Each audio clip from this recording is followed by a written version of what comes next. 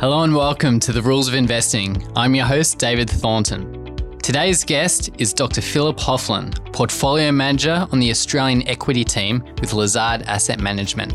Phil is a value investor and understanding asset bubbles is his jam, so he's the perfect guest to have on given the current climate. In today's episode, we cover why Jerome Powell has gone full hawk, the Australian housing market and why we might have to de-lever from it, the asset bubble we've just come out of and what it means for valuations moving forward, and the way Phil thinks about and gets exposure to the energy sector. If you're an Apple Podcast or Spotify user, don't forget to subscribe to the podcast so you don't miss an episode. Or if you're a Livewire subscriber already, hit the follow button at the bottom of the wire to get notified whenever we post new content. Not a Livewire subscriber yet? Head over to livewiremarkets.com. It's free to sign up and you'll get access to the leading investment minds from Australia and abroad. Phil, great to have you on The Rules of Investing. Thank you very much, David. It's a pleasure to be here. Okay, last week we had Jackson Hole. Jerome Powell's gone full hawk, invoking Volcker. And of course, Volcker killed the economy. So that freaked markets out. It all sounded very Mario Draghi-ish, didn't it? Well, it did have the whatever takes meaning in it, although it was, of course, in the opposite direction. But he basically made 2 points. He made the first point, which is that, referred to the 1970s debate as to whether a central bank can control inflation. And he said quite correctly, that we've had that discussion. The decision, the verdict is in. Of course they can, and therefore it's our job to do it. And he secondly referred to the 70s in the context of the fact that in the 1970s, and indeed in all the way back to the early 60s, as inflation rose, policy was tightened, but it was eased too early. As soon as there was some pain, the central bank cut again, and that meant that inflation wasn't actually, brought down. So he also mentioned the fact that it's going to cause some pain. And I think that's probably the important part. For the market, there's also the point that the Fed put that we had for the last 25, 30 years is probably gone. They now have a different priority. And their job now is to cause some pain, right? Particularly in the labor market and probably to asset prices. And I would say that we have 2 episodes that we can look at where high inflation was brought under control. You mentioned Paul Volcker and the early 1980s. That was one. And in Australia, of course, it was the recession we had to have, in 1991, which did it. In both of those cases, we had rates in the high teens and unemployment rates of 11%. So certainly in the past, it has taken quite a lot to get back to the Draghi phrase. It has taken a lot. So perhaps there is quite a bit of pain. He really has to follow through, doesn't he? I saw a nice tweet from Larry Summers that made the analogy with taking the full course of antibiotics. If you don't take the full course and you stop short, it's almost counterproductive. So he's really got to follow through, doesn't he? I think that's the hope that we probably all need to have. It means probably tighter conditions, lower asset prices in the short term, but in the medium term, he's right. It's much better to do the job once properly. What took him so long to really have this about face and adopt this hawkish stance? Look, I mean, that question is probably above my pay grade, but it's clearly the case that when you look at the comments of Fed governors over 21, at the start of 21, they did think there wasn't going to be inflation, and then they thought it was transitory. Why did all the central banks get it wrong? And to be quite honest, why did pretty much all the economists get it wrong? There were a few that distinguished themselves, like Larry Summers and Jason Furman at Harvard. Why did they all get it wrong? There was one group that got it right. They were the monetarists. And perhaps that is going to be another lesson that we have to relearn from the 70s. The quantity theory of money, that is, inflation is really always about an increase in the money supply, was, really articulated and developed in the 1970s during the high inflation era. And it's fair to say that after Volcker was successful with his policy, as Martin Wolf put it recently, by the 1980s, everybody believed in monetarism. But over the last 40 years, we've gone away from that. It's not really part of the Keynesian economists' toolkit. So perhaps that is one reason why it was missed. But, only time will tell. So modern monetary policy is dead and buried? I think that MMT, I think it's probably the case that nobody expected it to be tried so quickly and on such large scale. But I think already the evidence is that perhaps it wasn't the best idea. And I think as an idea, yes, I would say it's probably dead. And just lastly on the Jackson Hole stuff, do you think the terminal rate can be lower if the rate hikes are front-loaded? Look, that is probably the case because when you get rapid rate rises, it causes more dislocation, and we have to remember that a recession in an economy it's when something goes wrong. It's when the economy stops functioning for a brief period. It's a non-linear event, very hard to forecast, and it runs very dramatically, of course, through household sentiment. Household sentiment really is key to that. And if you've read Mervyn King's book, following the GFC, he makes that point extensively. He asks questions like, "What really changed in Ireland or in the UK over 2008?"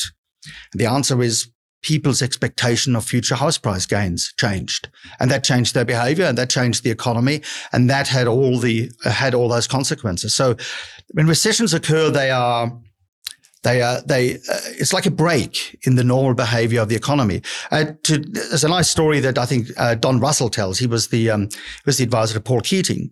And you'll recall that in the late 80s, the Reserve Bank was tightening rates, and eventually, we got to mortgage rates of 17%.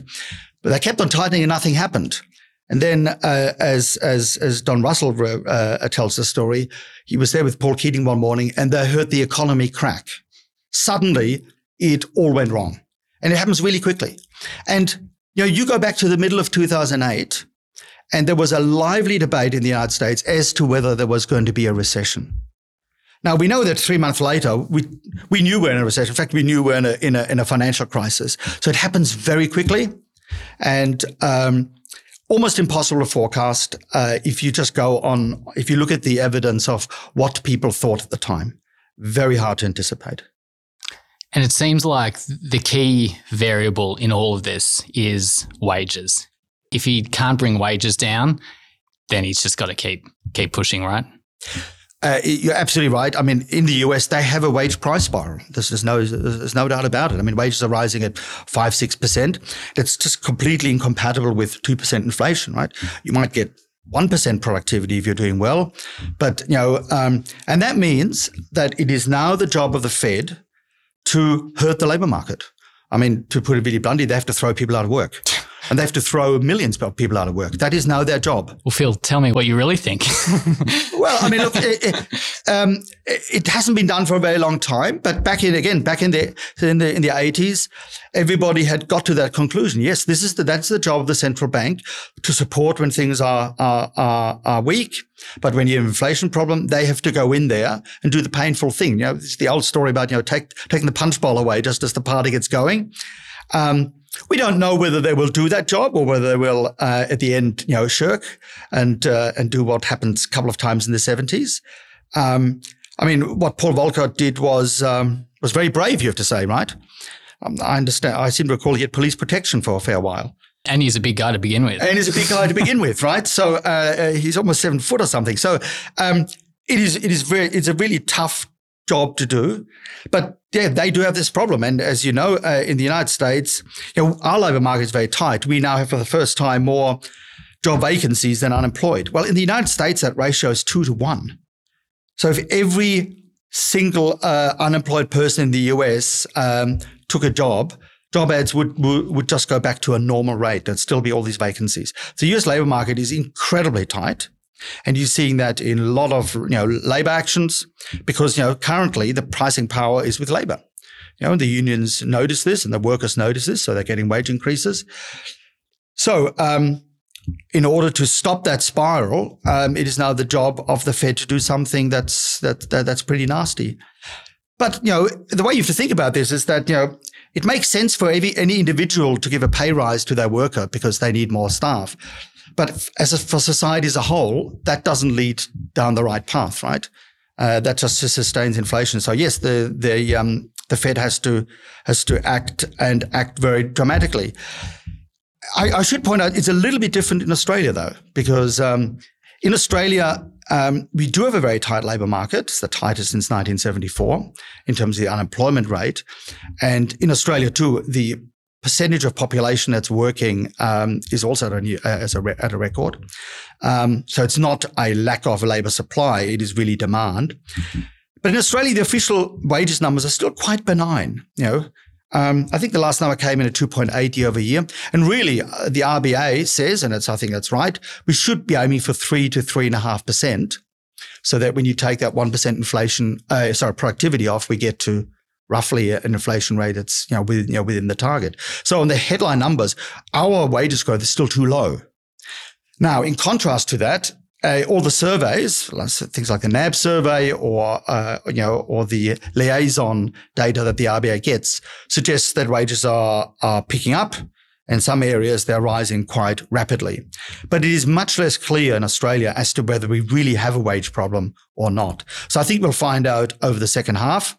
If we don't, then I think that sort of tough outlook that the US has doesn't really quite apply to us. And I think we can get away with something that might approximate a soft landing. So what's the key variable here? Is the housing market to us what wages are at the moment to the US? Yes, but in the sense that wages are the economic problem in the United States, but it's on the side of it is inflationary. In Australia, the Achilles heel in Australia is the housing market. You're quite right. But it's on the side of, it's on the disinflation side, in the sense that clearly Australia has a much more rate-sensitive household sector. And the reasons for that are pretty obvious. Household debt levels in Australia about half compared to incomes relative to the US. So half the debt. House prices are more than twice as high relative to incomes, so very high asset price. And of course, pretty much all of our debt is floating rate. It's standard variable rate, or over 23, 24, those fixed rates are going to roll to standard variable. While in the US, of course, it's 30-year fixed. So in the United States, when the Fed raises interest rates, most households are not affected at all. The only households that are affected in the housing market are those who, the marginal new buyer who's less likely to buy. In Australia, as you know, rates go up, and within 6 weeks, every household pays more. So what was an enormous strength, in the GFC and the RBA cut, or later in COVID, because this immediate flow through is now an Achilles heel, because as you tighten, you get a much bigger effect. And I think that means that the terminal rate in Australia is likely to be much lower than in the US. Now, this is where we get into speculation and estimating and so forth. But it seems to us that the RBA going well above 3 sounds quite dangerous for the housing market. Now, as you know, we do have a bit of a lead indicator, and it's the kiwi in the coal mine. We can watch New Zealand. They started tightening earlier. They have very similar housing issues to us. It's the same banks lending the money there. And so far, I think the last number was that in Wellington, prices are down 16%. In Auckland, they're down 13%. And they're falling like a stone. I mean, housing markets move very slowly. So when you talk about the equity market being down 16% in a half a year, that's not that unusual. A housing market usually falls very slowly. I mean, as an example, in the US housing crisis, took prices, I think, 6 years in total to fall 28%. This is half a year, and some of these prices are already down into double digits. So we will see what happens in New Zealand, and I think that's quite a good safety mechanism for us, because if the RBNZ eventually gets to the point where they say, "Oh, this is going wrong," because you do run the risk of going over the cliff, they might pull back and provide a really good signal for us. And let me just sort of emphasize this idea of that you can go over the cliff, in the sense that. In housing, like in every other sector, sentiment is really important, but it's even more important there because it's all, households. It's not professional investors. And the evidence clearly is that whether that's Japan in 1990 or the United States or in Ireland or Spain in 2008, if households decide that they want to de-gear and they no longer believe that property always goes up, they change their behavior, and then there's nothing you can really do about it. In all these cases, rates were cut to zero, and that had very little effect, right? Price in the US fell until 2011. In Japan, they ended up 70% down, even with negative rates, because once the sentiment in the market is shattered, nobody wants to gear into a falling market, right? So the demand for debt dries up and you get delevering. And delevering is very painful. You could see that happening in Australia, Australians delevering to property. I mean, our situations that we're geared to the eyeballs in property. Do you see a situation where that psychology changes? Oh, absolutely. I mean, and I say this because it's happened in virtually every other country at some stage. So I think of a sample of about 40 OECD type countries. I think 38 have had a significant property correction in the last 40, 50 years. The two exceptions are Australia and Canada on that sample. So clearly it can happen here, right?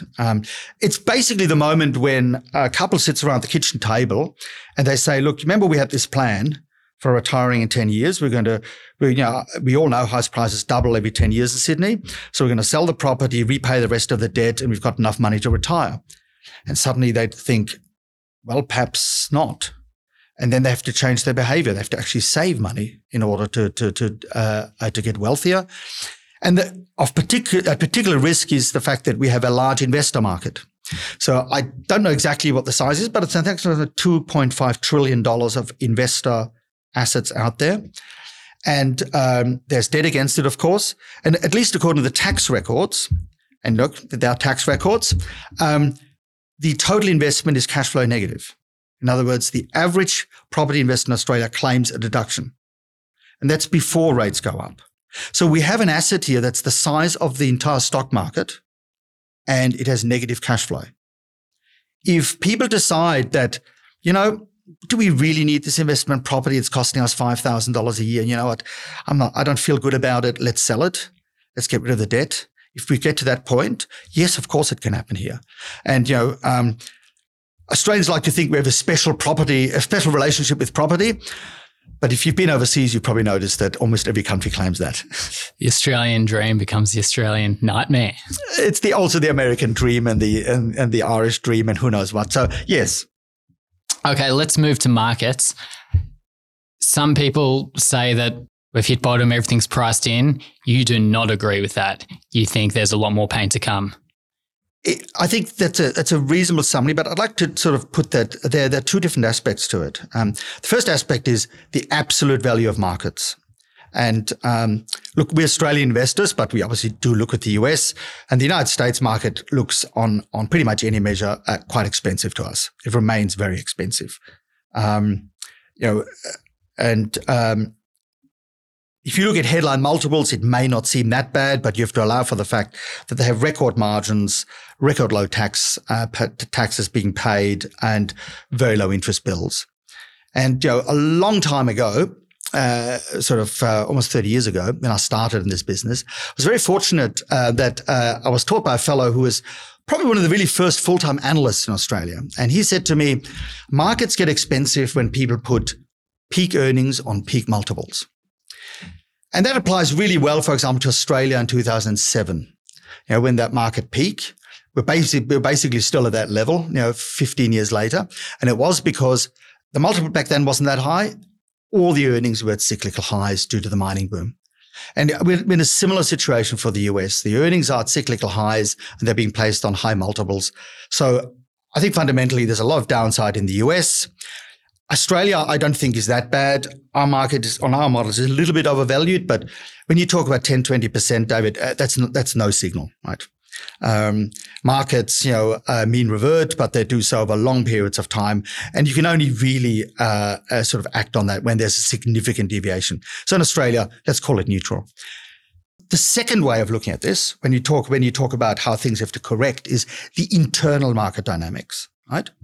So internally, we still have a very distorted market, in the sense that, we had starting in sort of 18, a growth stock boom. And that then, in COVID 2021 became a huge multiple bubble. And the multiple bubble we had in Australia was larger than that that peaked in March 2000, larger than the tech boom. So multiples for, let's say, the top quintile stocks or top third stocks reached higher levels than they did back then. So we had an enormous multiple bubble. And that's all it was. It was a multiple bubble. If you go back, over pretty much any period, and you look at the cumulative earnings growth of the MSCI Value Index versus MSCI Growth Index, value is won handsomely. Faster growth, and that's even before you count the higher dividends. And similarly, since that boom got going, the infotech sector, since late 16, it has the second worst cumulative EPS growth on the exchange. In fact, mine is 11% from the end of 16. So it was entirely a multiple bubble. And that has only, at best, half mean reverted. So within the market, there remain these enormous differences. You're still in a position where the high multiple stocks are at big premiums to their normal premiums, and the low multiple stocks are big discounts to their normal discounts. So we are, I think, in many ways, 1 year into a multi-year mean reversion internally, from that two-tiered market where there was, a lot of hype about tech and innovation and buy now, pay later, and people shunning the more established companies. So in that sense, we're a little bit like in early 2001, or perhaps I could say middle of 2001, in the sense that, the really speculative stocks already fallen really hard. Buy now, pay later stocks are sort of down 90% plus on average. People are starting to question the bubble narrative. But there's still lots of companies, the larger ones, that are perfectly good companies that just became really expensive, that are still far too highly priced. So I think there is a couple of years yet to go. And the mean reversion really was very fast in the first quarter of this year. It's eased off a bit then, but I think it's going to continue to drift in that direction. So I think there is internally a couple of years to go before relative pricing goes back to normal. Okay, so if I'm following you correctly, a lot of the big growth names still have further to go. A lot of the value stocks are at fair value. Yeah, look, I mean, you can find various stocks that are perfectly reasonably priced. As I say, the ASX overall isn't that expensive.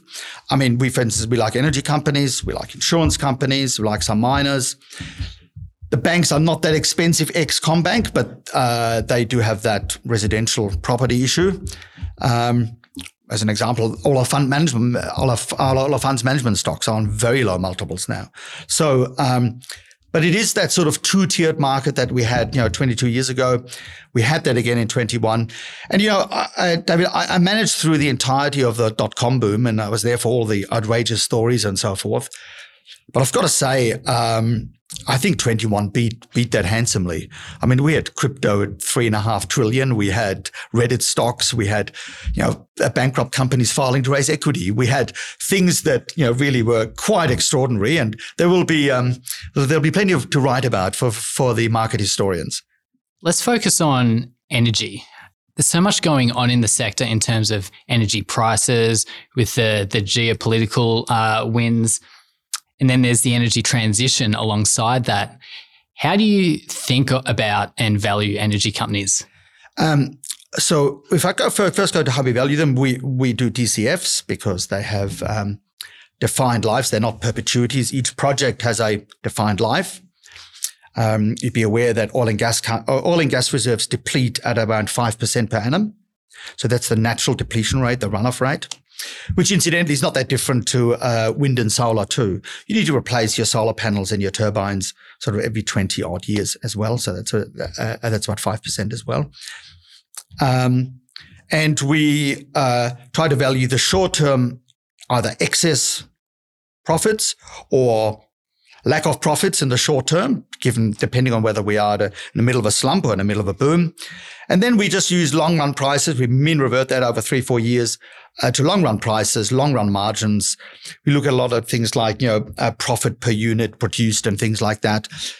Because that's at the level at which mean reversion takes place. Because, when you have very low investment in a sector like that. That's good for profits. But because prices rise, but high prices in turn give rise to capex, which produces too much output and then gets those prices back down again. That's the usual cycle. So we look at these things. We look at the cost curves a lot because clearly a price that is either below the 90th percentile or well above the 90th percentile is not going to be sustained in the long run. Right? They will mean revert back towards that. You started this off by saying that energy is a very big issue and it's very complex, and it is. But I'd like to sort of talk a little bit first about what energy is and why it's different to other economic inputs. Because the first thing is that energy is absolutely essential, right? Very hard to do without, so it's a necessity, if you will. And energy is incredibly strongly correlated with your standard of living. Because in physics, energy is the ability to do work, and really that's also what it is in the economy. It's the ability to do things. Once upon a time, we had our own labor to draw on, and we were very poor. And then over time, we got draft animals and horses, and we were a bit richer. And today, you and I, David, have 70 people working for us all day long. They heat things for us, they wash our stuff, they carry us to the city, they light things. 70 people working 24 hours a day for us, with that's the energy equivalent. And we've built up over a long time a vast web of sources of energy, right? They're different types, they have different costs, different transportability, and different reliability. And those last two are actually really important in terms of how they're valued and their utility to humanity. And in that system, 80% of them are fossil fuels. And it's roughly split a third, gas, coal, and oil. And the rest is made up of, obviously, nuclear, hydro, what's called traditional biomass, which is poor people burning wood, and then the new renewables, solar and wind and modern biomass. The problem we face, obviously, is that 80% is a lot. I mean, to give you a number on that, if we stopped using fossil fuels tomorrow, we would go back to the living standards of 1820 on this planet per capita. We'd have the energy of the 1820s. So we have to replace a very large part. It's been 80% for the last 70 years, very stable. And it's very hard to replace. So the first thing I think from an investment perspective is to say this is going to be slow. And this is what the market got horribly wrong sort of 2 years ago when they thought it's all going to happen really quickly. It's going to be slow. It's going to be slow because it's a vast undertaking. A good example is, the effort that Germany has made on the Energiewende. So they've spent really the last 20 years, investing for that. And over that time, they've reduced the fossil fuel reliance from 84% to 70% of the economy. And you can see from that at that rate, they're going to finish in about 240 years to go to zero. So this is far too slow, right? And they've given that a pretty good shot. In Australia, we are still at 87% fossil fuels in our total energy supply. And the other more concerning thing is that Germany and Australia and every other economy, we're starting with the easiest part first. The easiest part is introducing renewables into the electricity sector, because you already have base load, so you can put that in fairly easily. But as you go from sort of 30% renewables to 60%, it becomes more expensive because you need storage, you need backup. By the time you want to go to 100%, you need a lot of backup, which all costs, but it's really just there for the eventuality. So unfortunately, it becomes more expensive, right? So the cost is very large. I think the International Energy Agency estimated, some years back now, $100 to $150 trillion US. And with inflation, that's probably $120 to $170 trillion now. So it's very expensive. Now, one of the problems we have is that you can't just say, well, we'll spend less on capex in fossil fuels, and we'll use that in renewables. And the reason for that is that, at least at the moment, although we hope will change over time, renewables are about 4 to 5 times as capex intensive. And there are two basic reasons for that. The first one is just the physics of the processes. The renewable energies they're more land intensive, particularly solar is incredibly land intensive. They're more energy intensive to build and run, and they're more materials intensive. So that obviously raises your capex. But the second reason is that fossil fuels, they leverage many, many decades of investment in infrastructure. The power lines run from the coal mines, correct, not from where the wind blows best, or exactly or offshore. Right. We've got pipeline systems, which are for gas, not for hydrogen. We've got ports, offshore platforms, refineries, chemical plants. All this is already there. So when we invest in fossil fuels, it's much less expensive. So, the problem is that we can't just switch, right? So we need to invest a great deal more. Now, at the moment, if you look at where we are,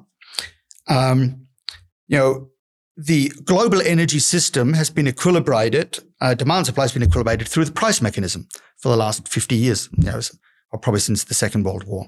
What I just spoke about earlier, prices are high, people invest, they force prices down, they stop investing, that gets prices up.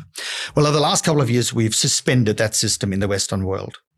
It's only in the Western world, but we have suspended that. We've told companies, don't invest. Doesn't matter how much money you're making, just don't invest. And the result is that globally, we're probably spending 60% of what we require to spend to generate about 1% output growth, which is what the world requires. And the world requires it because we've got 80 million more people every year, and a lot of countries still want to increase their living standards. So we're investing about 60%, but the problem is, David, is that we need about 75% of that capex just to replace the natural depletion rate. So it's the case that when you just invested 60% the sustainable rate, it's not the case that your output growth falls to 60% of what it was. You're actually going to get declines, because 75% is required just to overcome what runs off. So the problem with saying we shouldn't have any new gas fields is the old ones run off. So just to replace them, you need to have some new ones. So we have that on one side, and on the other side, we have renewables. And renewable investment has grown a lot. We're probably at $1 trillion a year, but we are well away from what is required to both give us all the output demand the world needs, 1.5%, and to allow for fossil fuels running off. So I think we're probably in a position where we're now going to face higher energy prices, more volatile energy prices, and occasionally probably even shortages. Okay, so how should investors gain exposure both to new energy and old energy, which is still so important? Yeah, so look, in our portfolios, we have three sort of segments that fall into that. We own energy producers outright. That's the old energy, if you will. Companies like Woodside, Santos, and Whitehaven Coal. We also own some picks and shovel stocks, Worley and Monadelphous. Monadelphous because they do mining contracting, and we're going to need more mining. Monadelphous is, we're very pleased to have been able to buy it in the sense it's probably the highest quality stock in that sector, and it used to trade quite expensively. But in 2020, with that enormous fall in everything connected with commodities and energy, it finally became cheap, and we got a chance. And Worley, of course, does mostly oil and gas, but increasingly they're winning a lot of work on offshore wind, hydrogen projects, and the like, because it requires the same expertise. Because expertise is building pipelines, doing things offshore. It's an engineering firm. And lastly, we own companies like South32 for the transition metals. But in all of these cases, I've got to emphasize to you, we're very valuation focused. So we own the energy stocks because they're not pricing, the high energy prices. If they were, we wouldn't. Similarly, for instance, no, we're not in lithium. It's red hot, and the prices of the metal and the stocks have gone through the roof. But we think that's too expensive. So we own kind of like Woodside because you can buy it today really at about slightly less than you could in early 2020, right? Just pre-COVID. Okay, so what sectors then are attractively valued at the moment? Yeah, look, we do hold quite a couple of insurance companies. Our biggest holding is in QBE, and we originally bought this company for the premium rate cycle. For those who are not familiar with it, but there is a global premium rate cycle. For that sort of commercial upper end insurance market. And you can get data back on that, back to the 1970s. As you'd imagine, when there are a set of big disasters like Hurricane Andrew or World Trade Center happens, prices spike and then they slowly erode away again on the other side. And we had a long drought, a long time where that cycle bumped around the bottom, but the market started hardening in about 2019. And we've had very high increases in premium rates around the world since that time. Now, together with this, we now have the fact that interest rates are going up. And I'll have to apologize. This is a slightly complex argument for those who don't know insurance accounting. But there are a couple of impacts on an insurance company from higher inflation, higher rates. If it is just interest rates going up, well, as opposed to, say, inflation, just interest rates normalizing, that's an unmitigated good for insurance companies because it is their balance sheets are hedged, they own bonds, and they have liabilities, and they're the same duration. So if bond prices fall, that is, bond yields rise, they lose money in the bond portfolio, but the liabilities in the future are discounted and there's no effect on the balance sheet. But of course, on an ongoing basis, the yields on the technical reserves on the bond portfolio go up. So it's a clear gain to the P&L. And a company like QBE, for every 100 basis points, they make 15% more profit. It's a little bit more complicated if there's actually a rise in inflation, because then also your future claims liabilities go up. And it is the case that insurance companies will have to increase reserves. But you can look at the sensitivities they publish, and at worst, if inflation stayed higher by a significant amount forever, yes, that would be quite costly. But it would also mean, of course, that their P&L improves very dramatically because bond yields would be very, very much higher. So we think while there are some good and bad for these companies, they are not. They're priced in very modestly on very low multiples. QBE is on, I think, 8 times 2 years earnings out, and they've had a lot of earnings upgrades, but the price still is still lagged. So it's not quite as good as a company as Computershare, another company we've had, but we are starting to lighten because Computershare has no balance sheet at all. It's just they just make more money when interest rates go up. They hold client balances, they've got $30 billion US, and they just get the interest on it. So Computershare's earnings have just gone up very dramatically, and that is a stock where there's no risk at all. And if I just stay on the financial theme for a moment, banks are the opposite end.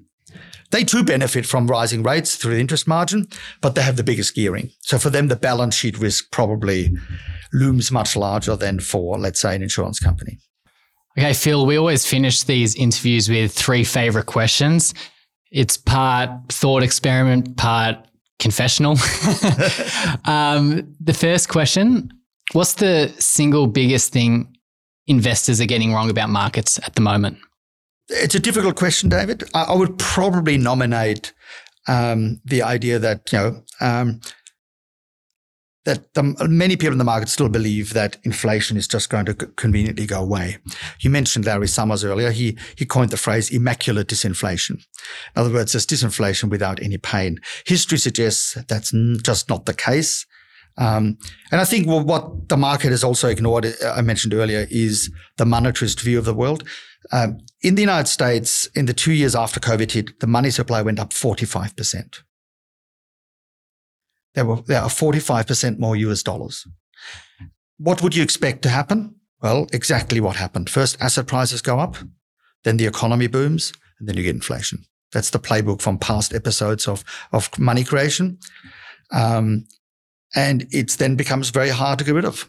That's unfortunately the history. Now, we hope that it turns out better, but I think that's probably the biggest thing where markets are still complacent. And of course, it's not just rates. There'll also be the QT pulling liquidity out of the market. Yes. QE doesn't really affect the money supply very much because it does goes in the US, it goes to excess reserves at the Fed. What are called exchange settlement accounts in Australia. So it doesn't have a big impact on that. And a good example of that is Japan. So Japan has conducted QE operations for the better part of 20 years now. They've increased the base money enormously, but they have not had broad money growth at all, really. Even in this recent episode, there are 3 countries that didn't grow their money supply: Japan, China, and Switzerland. And those 3 countries, despite the fact that they all have chip shortages and car issues and transport issues and energy prices, they don't have the same inflation rates. which is a very good test of what is really causing inflation. Because Switzerland in particular, for example, Switzerland is not just landlocked, it's EU locked. So everything the EU gets, they get it too. But they don't have the same inflation problem because they didn't conduct the excess that so many other countries did in 2020. Okay, question 2. Could you share a story of a big win or a big loss in your investing career, and what did you learn from it? Let me go very recent and come up with the most dramatic examples. Over the last 2 years, obviously it's been Whitehaven for us. I should mention that I spoke about this 2 years ago with James on Livewire when it was below $1. This morning it was above $8. It's a classic stock where there was a cyclical slump in earnings, and because it was coal, everybody hated it and said, look, it's basically uninvestable. Everybody was throwing up their hands and saying, I just don't want to have it. I think there was probably a bit of reputation risk that people were trying to avoid. I don't want to be caught holding a stock then in coal. Now, the enormous increase in coal prices, no, we did not forecast this, right? When it was $1, we thought it might be worth $3. So we thought it was a bit of a special opportunity. It turns out, of course, that, the coal price, the Newcastle price is still today over $400. The company makes so much money at the moment that if the price doesn't move, the stock price has to go up 40 cents a month just to allow for the cash that comes in. I know it's just extraordinary, right? The lessons I take away from that is, really hated stocks where everything is run one way are often great opportunities, but you've got to do your numbers. And the second thing I'd say is, look, luck in this case helped. But there is an element to which, I think it was Gary Player who said the line about, the more I practice, the luckier I get. Value investors, we tend to have a whole portfolio of things that, where hopefully expectations are modest, people have negative views, prices are low compared to a normalized outcome. And sometimes they come good, and sometimes they not just come good, they go directly to the opposite. Having said that, we've obviously sold a lot of our Whitehavens. And as the worst, last couple of years, I can't go past AMP. Awful investment. Again, some of the lessons I draw away from that are probably the first one, lightning does strike thrice. Lots of bad things can happen in a row, even if they're unconnected. That's the world. And the second one is probably just beware Royal Commissions. A Royal Commission can turn an entire industry upside down because it's not something that is. It's not a process which is considered policy making. It's a one-way process where one side makes its points and the other side, doesn't really get a voice. It was really the enema that the market had to have, though, wasn't it? Look, I think it was absolutely necessary. But I think it's fair to say that we probably swung far too far on the side of regulation and rules for advisors, in the sense that, we've now, since we started doing these regulations, and we started all the way back with FOFA, back in 2012, we've halved the number of advisors and we've doubled the cost of advice. That wasn't really the aim. Interesting enough, the UK went through the same thing. They had their sort of regulatory intervention a couple of years before Australia, and 10 years later, the pendulum swang the other way. People said, "Look, we're not in a situation where the only people that get advice are people who are quite wealthy. That's not what we're aiming for." And you probably saw that the new minister and the government is now talking about changing that again and moving to a different regime, which hopefully keeps all the good things. I mean, no more trial commissions and all these things, of course, but actually tries to get us to a system where companies can use technology and modern techniques to actually provide decent advice at a reasonable cost. Because most people in Australia just need fairly basic advice, really basic decisions on fees and where you should be. And honestly, in many cases, just telling people to save money. That's one of the most valuable things that any advisor does, is tell people the way you're going at the moment, it's not going to work, save a bit more money. So hopefully we will get there. But yeah, that was clearly the worst in the last couple of years. Final question, Phil. If markets were to close tomorrow for 5 years and you could only own shares in one company, which company would that be and why? In some ways you might say it's difficult. When I thought about it though, it's it's really not different to what we buy normally, because, there are two ways of buying stocks, if you will. There is buying something because you think the price is going to go up. But I call that speculation. And in that case, you need the market. Yes, the market is really essential to that process.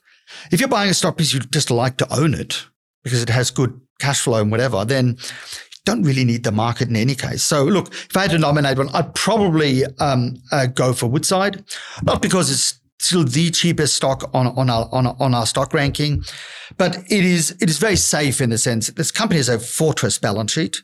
They bought the BHP Petroleum assets entirely with equity, so they have almost no debt. Their break-even cost is something equivalent of $12 a barrel of oil, in a world where in Europe they're buying gas at the equivalent of $500 a barrel. And the Asian gas price too is at something like, $250 a barrel for oil.